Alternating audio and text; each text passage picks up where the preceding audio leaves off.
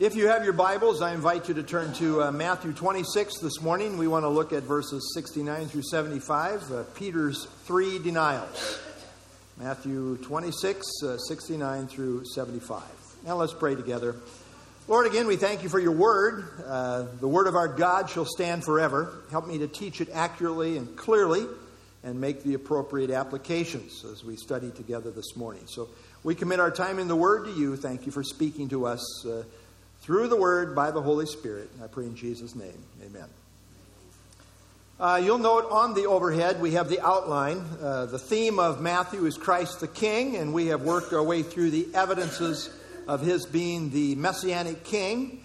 And we have now come to chapters 26 and 27, the Passion of the King. Now, the whole of Matthew 26 finds us deep in the dark shadow of the cross. In this chapter, that is Matthew 26, we find the religious authorities plotting to kill Jesus. Mary anointing Jesus for burial. Judas agreeing to betray Jesus for 30 pieces of silver. The last Passover, introduction to the Lord's Supper. Jesus foretelling of his disciples scattering. Peter's denial that it will happen to him. Christ's affirmation that it will. Jesus praying in agony in the garden. The disciples sleeping. The arrest of Jesus. The trial of Jesus. And Peter's three denials of Christ. A lot in this chapter. As I say in our study, we are deep in the shadow of the cross. Matthew 26 showcases human depravity and human weakness. And it shows the exemplary perfection of our Lord Jesus Christ. We see his patience in dealing with depravity and his mercy in dealing with human weakness.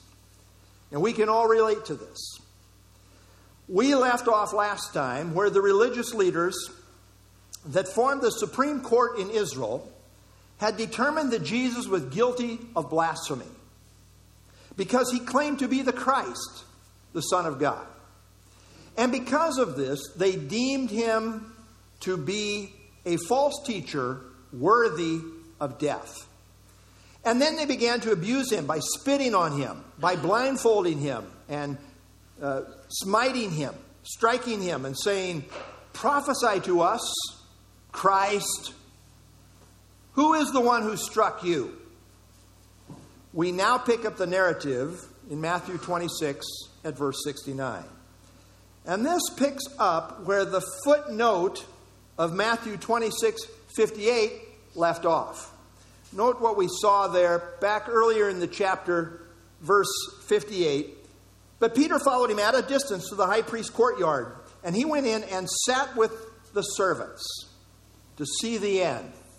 So here's Peter in the context of the high priest's courtyard, sitting there with the servants of the high priest. Now in this context, we see Peter fold like a cheap tent, as they say.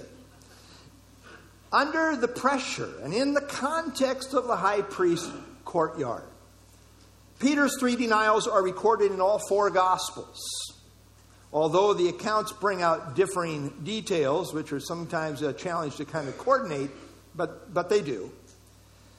We pick it up, verse 69. Now Peter sat outside in the courtyard, and a servant girl came to him saying, "You also were with Jesus of Galilee."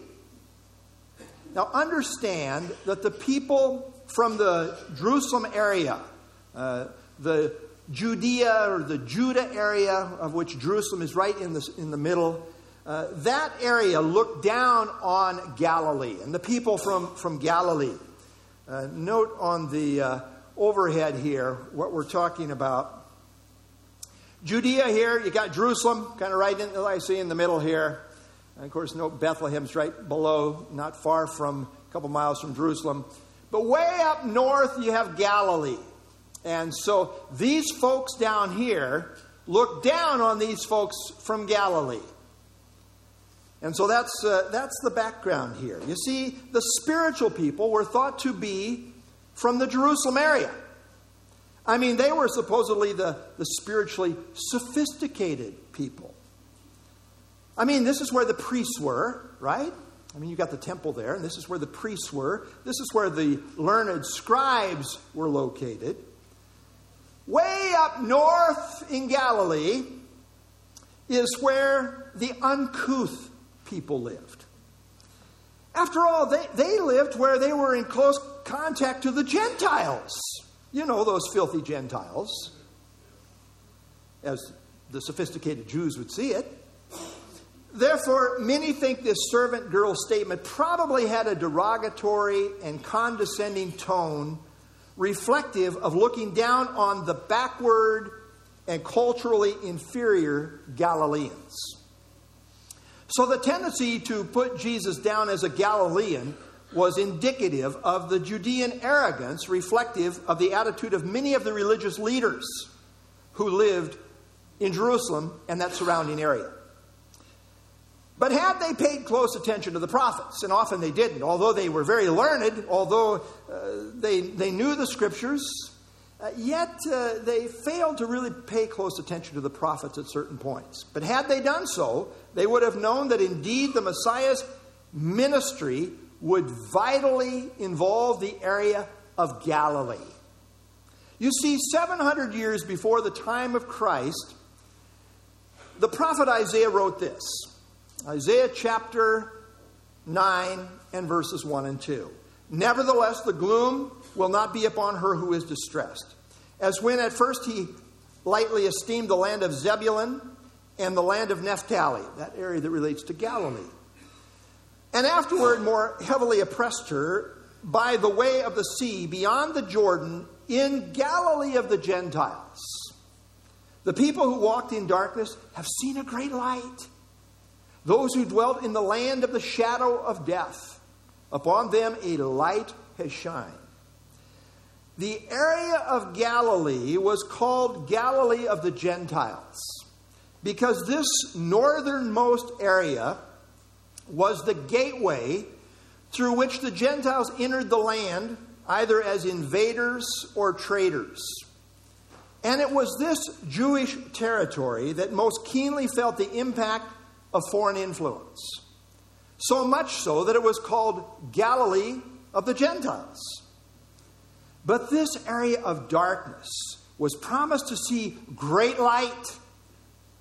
The great light of the Messiah, which they did. You see, Christ spent about 85% of his public ministry in the area of Galilee. Isn't that interesting? Didn't hang out around the sophisticated religious Jerusalem area. No, 85% of it up there in Galilee, which is fulfillment of prophecy. But the Jewish folks down south in the area of Jerusalem did not recognize or appreciate the significance of that reality. Now, as a footnote here, all of Jesus' disciples were from Galilee, with perhaps the exception of Judas. The very name Judas is the Greek name for the Hebrew Judah. Now, proudly, Jews from the area of Judah would commonly name their sons Judas, which literally means praise. Really, the name Judas by itself is a beautiful name. But then Judas went and ruined it all. I mean, nobody in their right mind, according to my way of thinking, would name their child Judas today, right? Say, what are you thinking? Another reason to think Judas may have been from Judea is because he is called Iscariot. Iscariot is thought to be the Greek form of a Hebrew word meaning man of Kirioth, with Kirioth being a town in Judah. So note here on my overhead, you got Jerusalem, man of Kirioth, which would be a hint that perhaps he was from down here. Now, we don't want to be overly dogmatic, but very possibly that was the case, making him the lone disciple from that is not a Galilean. But notice as this lady, this servant girl, says, you were with Jesus of Galilee, verse 70, but he denied it. He denied it before them all, saying, I do not know what you are saying. Now remember, it was through John, the disciple John, the apostle John, that Peter gained access into the courtyard because John personally knew the high priest as noted in John 18, verse 16. Now perhaps this servant girl recognized John as a disciple of Jesus and therefore suspected that Peter was also a disciple. We're not given a lot of the background, but perhaps. Whatever the case, Peter could feel all eyes were on him in a context that was very hostile to Jesus. You know, it's one thing to be with Jesus' friends like I am this morning and really champion you, but what if you're in a context where you're the lone man out here and this whole group is just hostile? Boy, that's a whole nother challenge. And in that context, he caved. He started out with kind of a general denial, essentially saying, I don't know what you're talking about. But this caught Peter off guard. John MacArthur says, a person's involuntary response to the unexpected is a more reliable indicator of his character than his planned reaction to a situation he anticipates. It's when you're caught off guard that our true character is most likely to show itself. Yeah, I think there's some truth there. Now, it is amazing how we can seemingly be so bold in one context and then suddenly be caught off guard and be shown to be very weak. You know, that prophet Elijah in the Old Testament, we really regard him highly, as we should. But on the one hand, even Elijah was incredibly bold as he took on 850 false prophets, as seen in 1 Kings 18. But then in the very next chapter, he was terrified by one woman named Jezebel, who threatened to kill him. We are all made of the same stuff. We are all human, and being human, we are all quite vulnerable. We are very fragile and weak, and given the right circumstances, we too can easily cave. You see, I'll never cave. You might want to study the first part of the chapter before you come to the last part of the chapter. Because that was Peter. And what does Paul say in 1 Corinthians chapter 10, verse 12? Therefore, let him who thinks he stands take heed lest he fall. We're all vulnerable. Now remember that just a few hours earlier, Peter had dogmatically told Christ, quote, even if all are made to stumble because of you, I will never be made to stumble. Verse 33. But here he suddenly was stumbling. Peter just a few hours earlier had said, quote, even if I have to die with you, I will not deny you. Verse 35. But here he was denying Jesus. It's good to remember we're all like Peter. We too are very vulnerable. We too can fail and fall. It's good to be humble and realize that within ourselves we are not strong. We need God's help. Verse 71.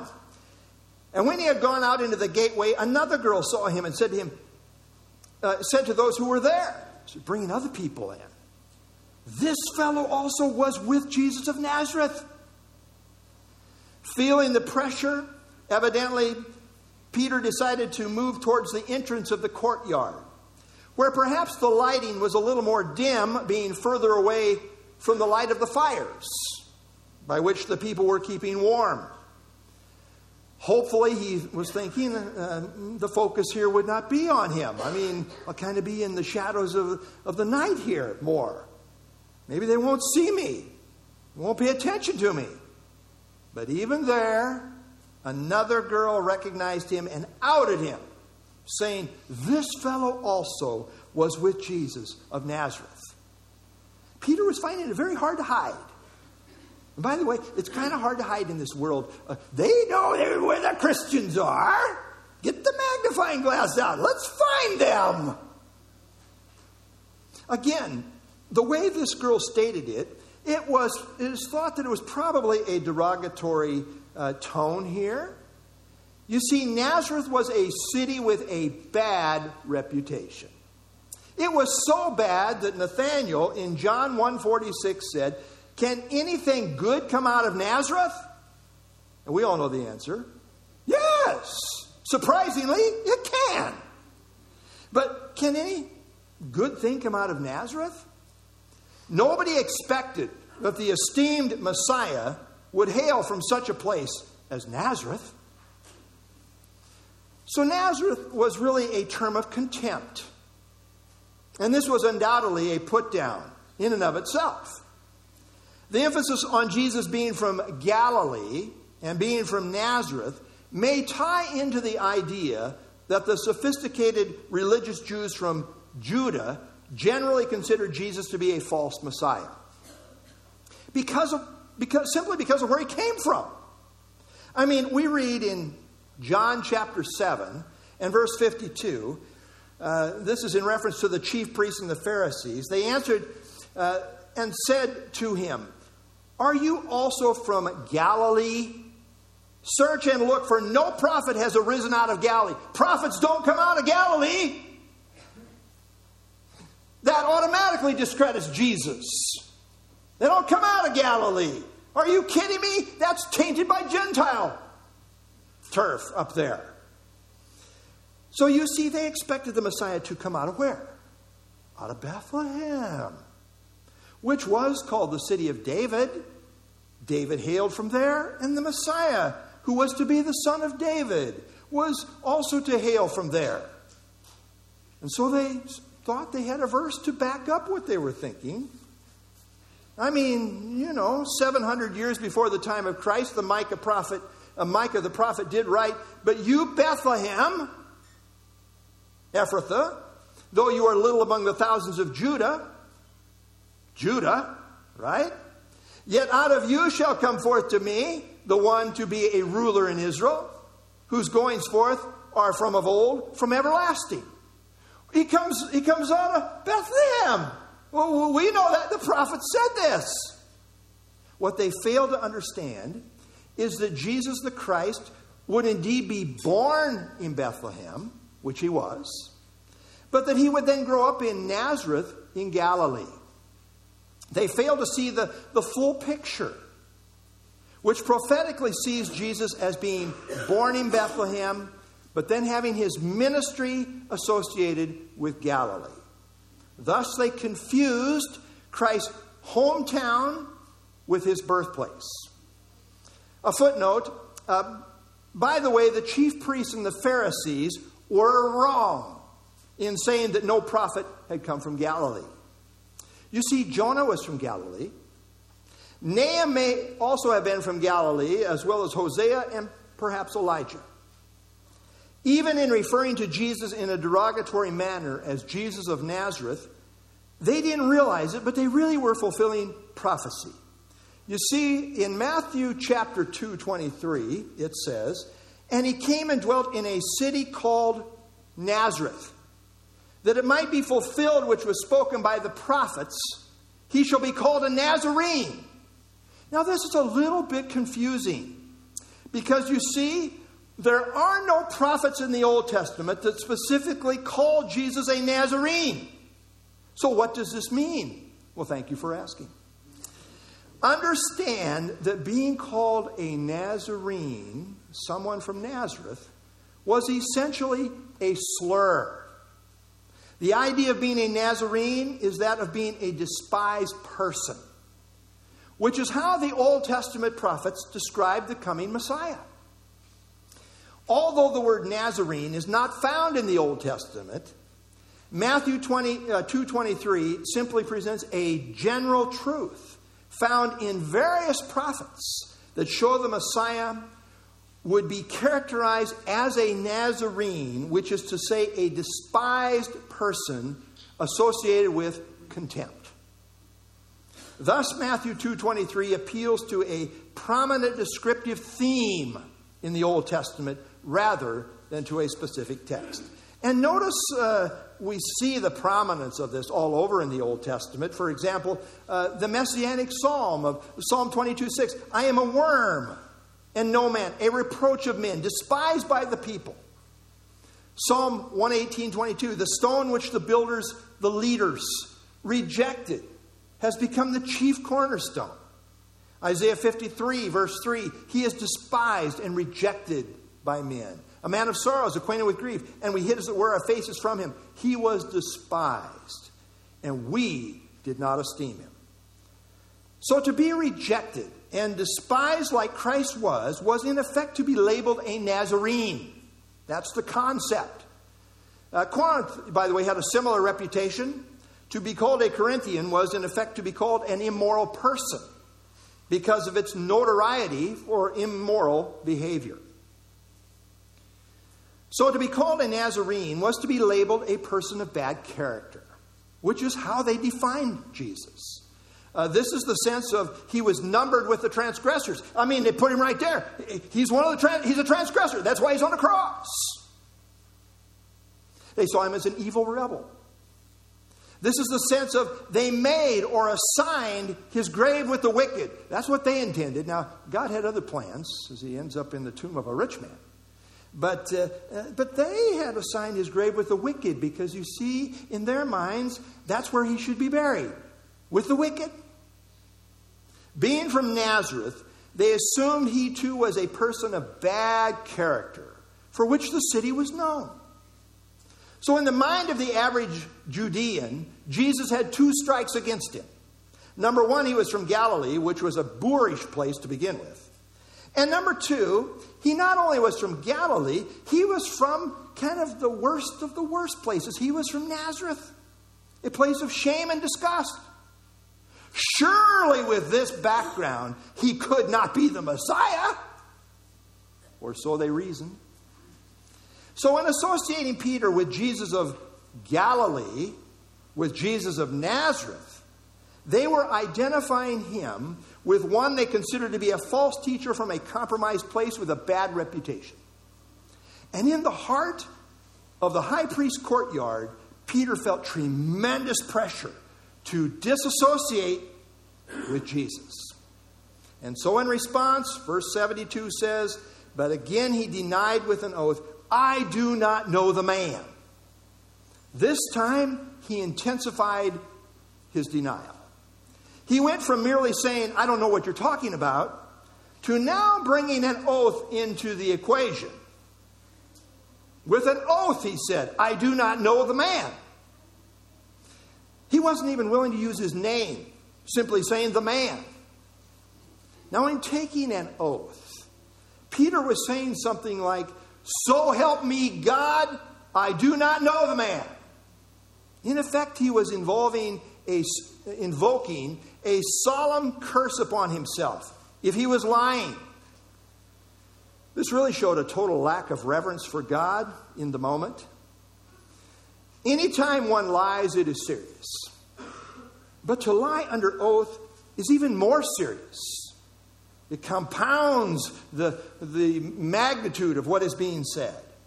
To lie under oath about not knowing Jesus was a horrible sin of unfaithfulness. There are really two Greek words used in the New Testament for to know, and there's a lot of overlap, and yet often there's distinction as well. To know, gnosko, objective knowledge, what is learned experientially, and oida, inward, intuitive knowledge, what is known intimately. This second word, oida, is the word that's used here. The emphasis here is not merely that Peter vowed he didn't know Jesus experientially as an acquaintance, gnosko, but rather that he had no intimate knowledge, oida, no intimate knowledge of Jesus at all.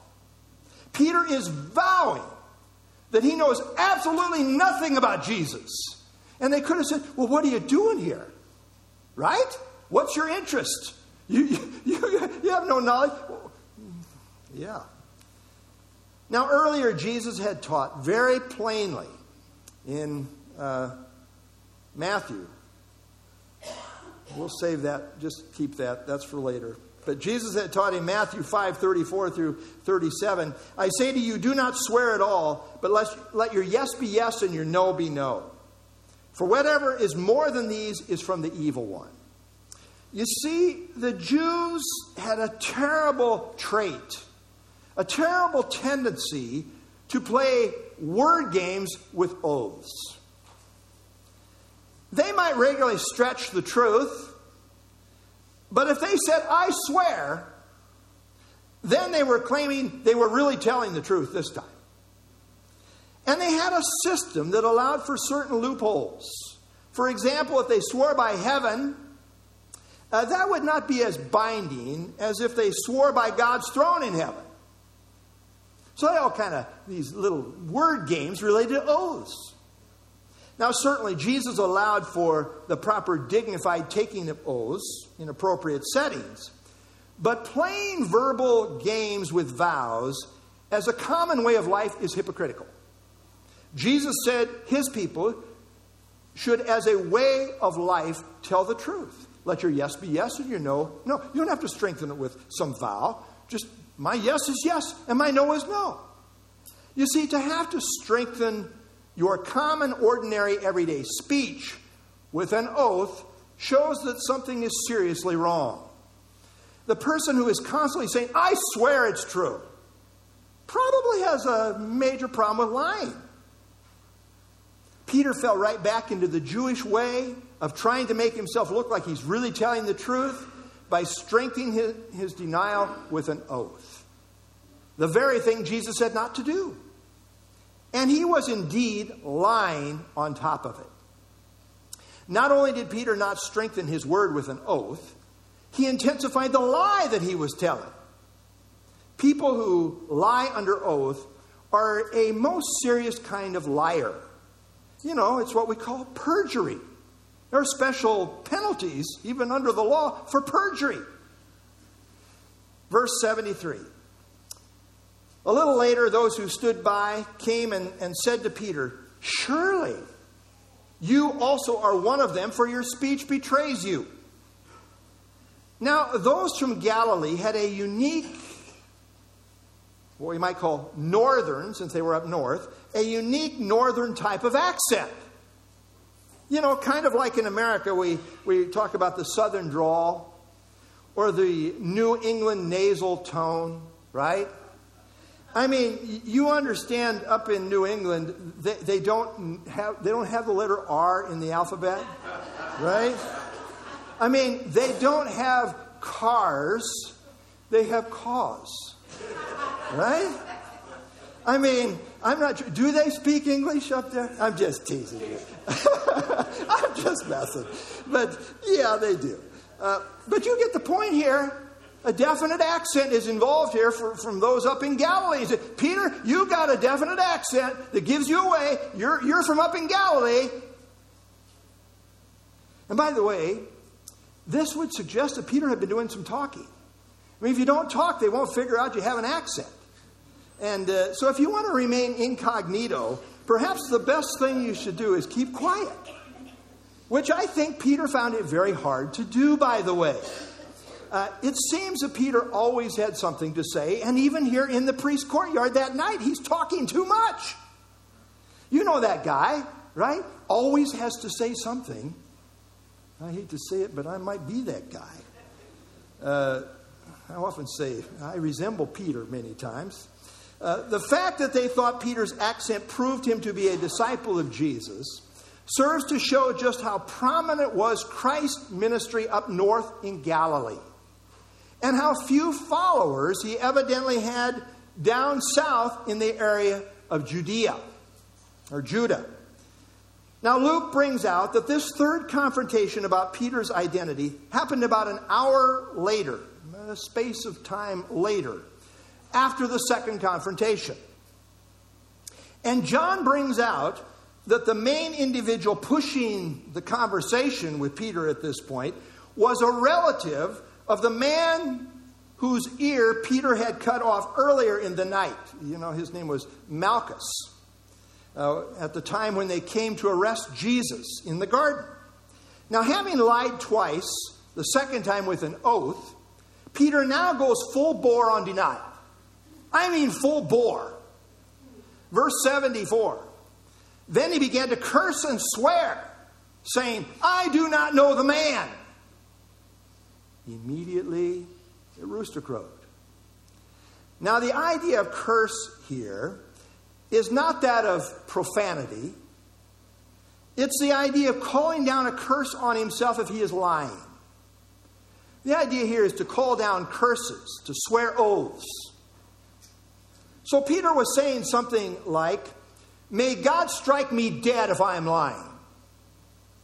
And he was compounding the situation by calling down curses on himself and piling oaths on top of it.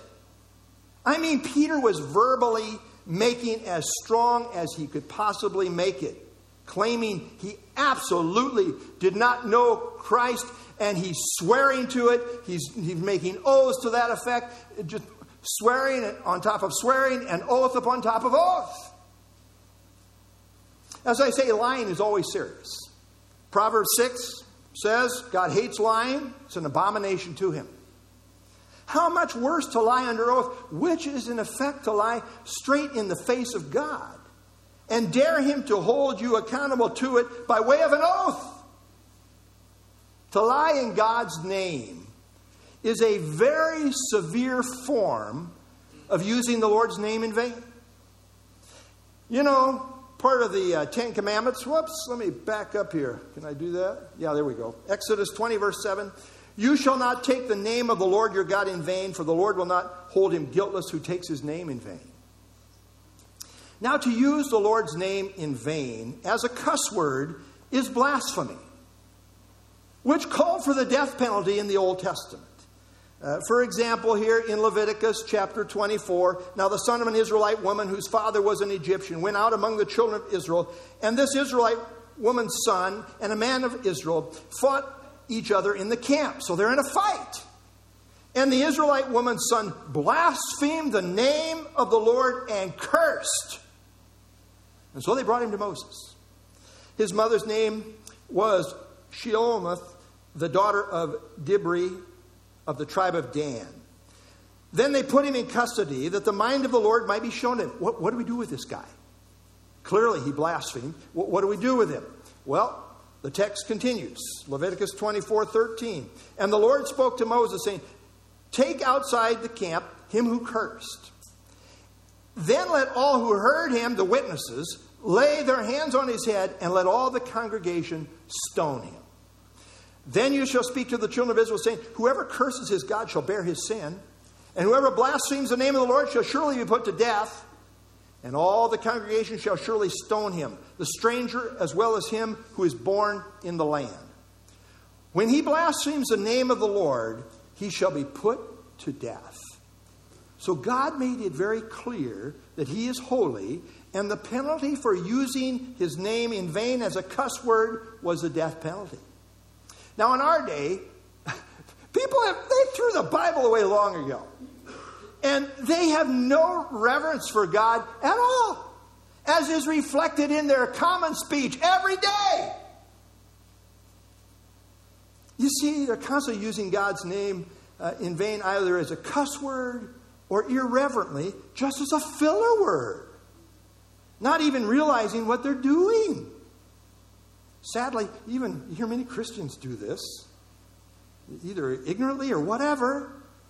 I mean, it might be something as simple as saying, oh my God, which always triggers me to want to ask them, and who might that be? You know, just a thought. I mean, they brought it up, right? Any flippant or irreverent use of God's name is using it in vain. But we're so biblically ignorant as a society, we don't even know that anymore. You see, so serious did the Jews take this prohibition that they completely stopped using the most sacred name for God in the Old Testament scriptures. Namely, God's name, Yahweh. You see, the Jews considered the name Yahweh to be God's most holy name. It's what we call his covenant name in relationship to Israel. And so to avoid using God's name in vain, they didn't want to use the name of God at all. You can't be too careful here, especially in relationship to his name Yahweh. So in their reading, when they came to the name Yahweh, they would insert another name for God, just to make sure they didn't use God's name Yahweh in vain. So they would, when they came to Yahweh in the reading, they would read Adonai, another name for God, instead. Adonai means master. Consequently, the Jews eventually forgot how to even pronounce the name Yahweh properly. Even to this very day, we are not totally sure how it should be pronounced, even though we commonly say Yahweh. Maybe it's not right because it's been lost. The Jews did not pronounce it, so we don't even know exactly how it is to be properly pronounced. However, using God's name in vain is more than verbally misusing it in a profane way or as a cuss word. It is that, but it's more than that. You see, anytime a person claims to represent God and yet misrepresent him, they are in effect dragging his name through the dirt. Such a person is using his name in vain. You see, to claim to be a Christian is to represent his name. And yet, to claim to be a Christian and yet dishonor him in what we say or how we live is in effect to use his name in vain. We misrepresent God when we wear his name but not his character. Early in the church age, a man named Ananias, along with his wife Sapphira, decided to lie. It was a premeditated thing. They decided to lie to the whole church. Everybody's giving, to help the early church in those formative days in Jerusalem to meet the needs of the church. People were giving all that they had to this cause. And they too claimed to be sold out to the Lord, saying, "We have given everything to the Lord." But they were lying about it. And Peter then confronted Ananias. As we see in Acts chapter 5, Peter said to Ananias, "Why has Satan filled your heart to lie to the Holy Spirit?" Not only to the church, to the Holy Spirit. "And keep back part of the price of the land for yourself. While it remained, was it not your own? You could do with it whatever you wanted. There was no forced giving here. After it was sold, was it not in your own control? Why have you conceived this thing in your heart? You have not lied to men, but to God."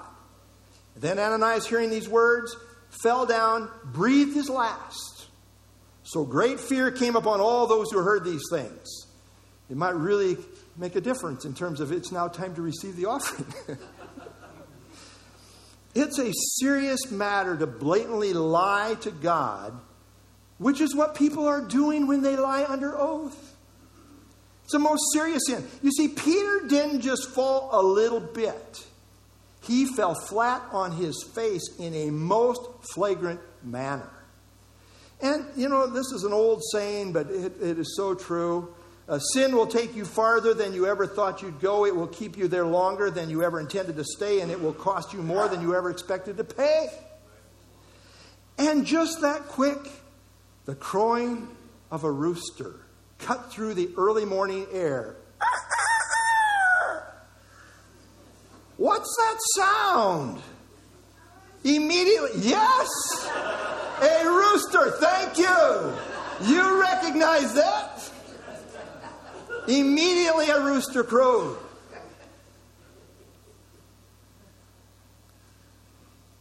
Matthew 26:34. Jesus said to him, "Assuredly I say to you, that this night, before the rooster crows, you will deny me 3 times. A footnote here. Matthew, Luke, and John have Jesus recorded as saying, "Before the rooster crows, you will deny me 3 times. However, Mark has Jesus saying, "Before the rooster crows twice, you will deny me 3 times. Now, there's no contradiction here because, if it crows twice, it certainly crows once, right? But it would seem that Matthew, Luke, and John were only concerned about the sign of the rooster crowing in general, which was true. But Mark, who was Mark? He was the close associate of Peter. Mark got his information from Peter. And he added the detail that the rooster specifically crowed twice. In the moment of it happening, the precision of Christ's prediction grabbed Peter by the heart. And also, happening at that very time was that the Lord made eye contact with Peter, which instantly broke him, because he really did love Jesus. We read in Luke 22, and the Lord turned and looked at Peter. Then Peter remembered the word of the Lord, and how he said to him, before the rooster crows, you will deny me 3 times. So Peter went out and wept bitterly. Perhaps at that very moment, Jesus looked through a courtroom window, or perhaps he was at this point being led across the courtyard. Whatever the situation, their eyes locked. They made eye contact. And just one look from Jesus brought Peter to repentance. What sort of a look was it? I mean, Jesus was battered and bruised terribly at this point. Perhaps spittle still running down the sides of his face. As Jesus looked at Peter, was it a look of disappointment? A look of rebuke? A look of conviction? The look of pity? The look of love? I think it was probably some combination of all these. And it shook Peter to his core. When John the Apostle saw the risen Lord in glory in Revelation 1, he said his eyes were like a flame of fire. One look from Jesus and he sees right through you. This look from Jesus penetrated Peter's soul, and instantly he was broken. Verse 75, and Peter remembered the word of Jesus, who said to him, before the rooster crows, you will deny me 3 times. So he went out and wept bitterly. Again, one look from Christ, and the memory of what Christ had said about Peter denying him came flooding back into his mind. And he went out and wept bitterly. This was the brokenness of repentance. The Bible talks about godly sorrow in keeping with true repentance, which is in contrast to worldly sorrow that is self-oriented. You know, worldly sorrow. Feel sorry for self because I'm caught, because of my consequences, because of what's happening to me. Judas too was sorry, but it was a worldly sorrow that feels bad for self. Peter truly was broken with godly sorrow. David too fell into gross sin, but in repentance he said this. Psalm 51, verse 17. The sacrifices of God are a broken spirit, a broken and a contrite heart. These, O God, you will not despise. You see, it's not that Christians never sin. We do. It's not that we never fail. We do. It's not that we never fall. We do. I mean, James says we all stumble in many things. And yet when we do, we hate it. That's Paul's testimony in Romans chapter 7. When we sin, we hate it. But in our failures, God is still at work. Even as he was in Peter's life. God brings about conviction, and he brings us to repentance. Hebrews 12 says God disciplines all of his children to build holiness into their lives. Judas felt remorse, but there was no true repentance. Peter failed miserably, but then he was truly repentant. The fundamental difference between Judas and Peter was that Peter had a true faith, whereas Judas did not. Recall that earlier in the night, when Peter was emphatic that he would never deny the Lord. And by the way, he was totally sincere. I totally believe he was totally sincere. But he was emphatic that he would never deny the Lord. At that time, Jesus pulled back the curtain a little bit on the spiritual realm. And he said this to Peter. In Luke chapter 22, the Lord said, Simon, Simon. Simon, Simon. Indeed, Satan has asked for you, that he may sift you as wheat. Satan wants you. But I have prayed for you, that your faith should not fail. And when you have returned to me, strengthen your brethren. The point is that Peter did have real faith. Yes, it was weak, but it did not completely fail, because behind the scenes, Christ was praying for him. As believers, Christ ever lives to make intercession for us. This is the secret to our prevailing faith. You say, oh, I'm strong, I'll stand on my own. Oh, no. Let's take back the curtain a little bit. No. Even in failure, for true believers, Christ is there for us, ensuring that ultimately our faith will not fail. All glory to him. Peter had two interrelated problems that caused him to fall. Number one, he had a pride problem. You've heard this somewhere, right? Even if all are made to stumble because of you, I will never be made to stumble. Little Peter pride there. And number two, he had a prayerless problem. Remember what Jesus said earlier in the night? Matthew 26:41, watch and pray, lest you enter into temptation. The spirit indeed is willing. Yeah, his spirit was there. But the flesh is weak. Peter was well intended, but he did not realize how weak he was within himself. He had to learn to depend on God instead of depending upon himself. And we all need to learn this. And Peter learned the hard way in a hard fall. The key to victorious Christian living is learning to walk humbly in dependence upon God, which expresses itself in prayer. As Jesus said, without me, you can do nothing. When we depend upon ourselves, we get failure. When we depend upon God, as Paul says, he always leads us in triumph in Christ. But failure is not the last word on Peter's experience. In his brokenness, the Lord restored him. And God is in the business of restoring broken people. After his resurrection, Christ appeared to Peter, restoring him privately. Mark 16:7, 1 Corinthians 15:5. And then publicly before all the other disciples, as seen in John 21. Peter, while he played the coward in denying Jesus in the courtyard, later was restored and empowered by the Holy Spirit and boldly proclaimed the truth of the risen Lord in the heart of Jerusalem on the day of Pentecost. And 3,000 people got saved. Special music? Thank you. Unashamedly, Peter, filled with the Holy Spirit, in Acts 4, addressed the rulers in Israel, telling them that the risen Lord was for real and rebuking them for what they had done. And notice what their response was at that time. Acts 4:13, now when they saw the boldness of Peter and John and perceived that they were uneducated and untrained men, they marveled. And they realized that they had been with Jesus.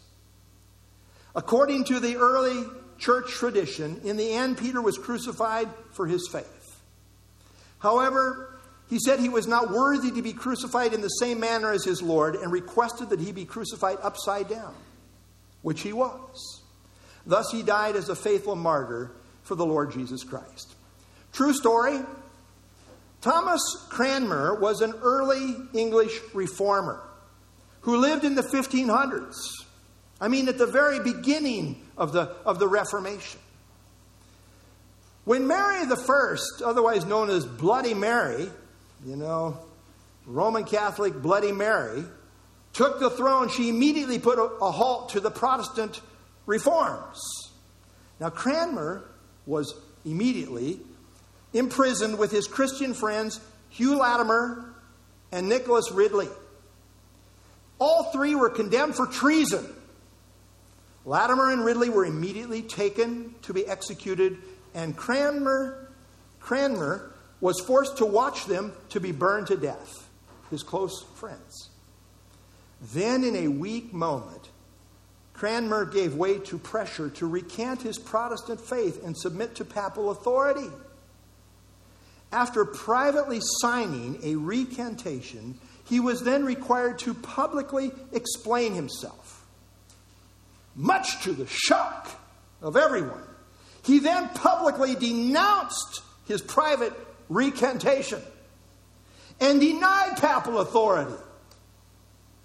And he declared that his hand that had signed the recantation would be the first that would go into the fire. Pulled from the pulpit where he was speaking, he was immediately taken and tied to the stake to be burned. In the fulfillment of his words, he stuck his offending hand in the fire first. And as he died, he cried out, "Lord Jesus, receive my spirit. I see heavens opened and Jesus standing at the right hand of God." You know, sometimes God's people fail. But that's not the end of the story. We need to take a lesson from Peter. Jesus told Peter, "When you have returned to me, strengthen your brethren." And Peter did this in part by giving us two letters, 1 Peter and 2 Peter. There we find Peter emphasizing the importance of prayer, saying, "The end of all things is at hand, therefore be serious and watchful in your prayers." 1 Peter 4:7. We find Peter saying, "Be clothed with humility, for God resists the proud, but gives grace to the humble." And we find Peter giving this solemn warning. In 2 Peter 3, almost his sign-off statement, "You therefore, beloved, since you know this beforehand, beware lest you also fall from your own steadfastness, being led away with the error of the wicked, but grow in the grace and knowledge of our Lord and Savior Jesus Christ. To him be the glory both now and forever. Amen." Peter recognized that God's people can fall. They can potentially be led away in error. So the exhortation is to be steadfast and to grow in grace. Well, God help us to take a lesson from Peter. We are only as strong as our dependence upon God. We are ever vulnerable to falling. Stay prayerful and humble. This is the key to walking in victory. Let's stand and have our closing song.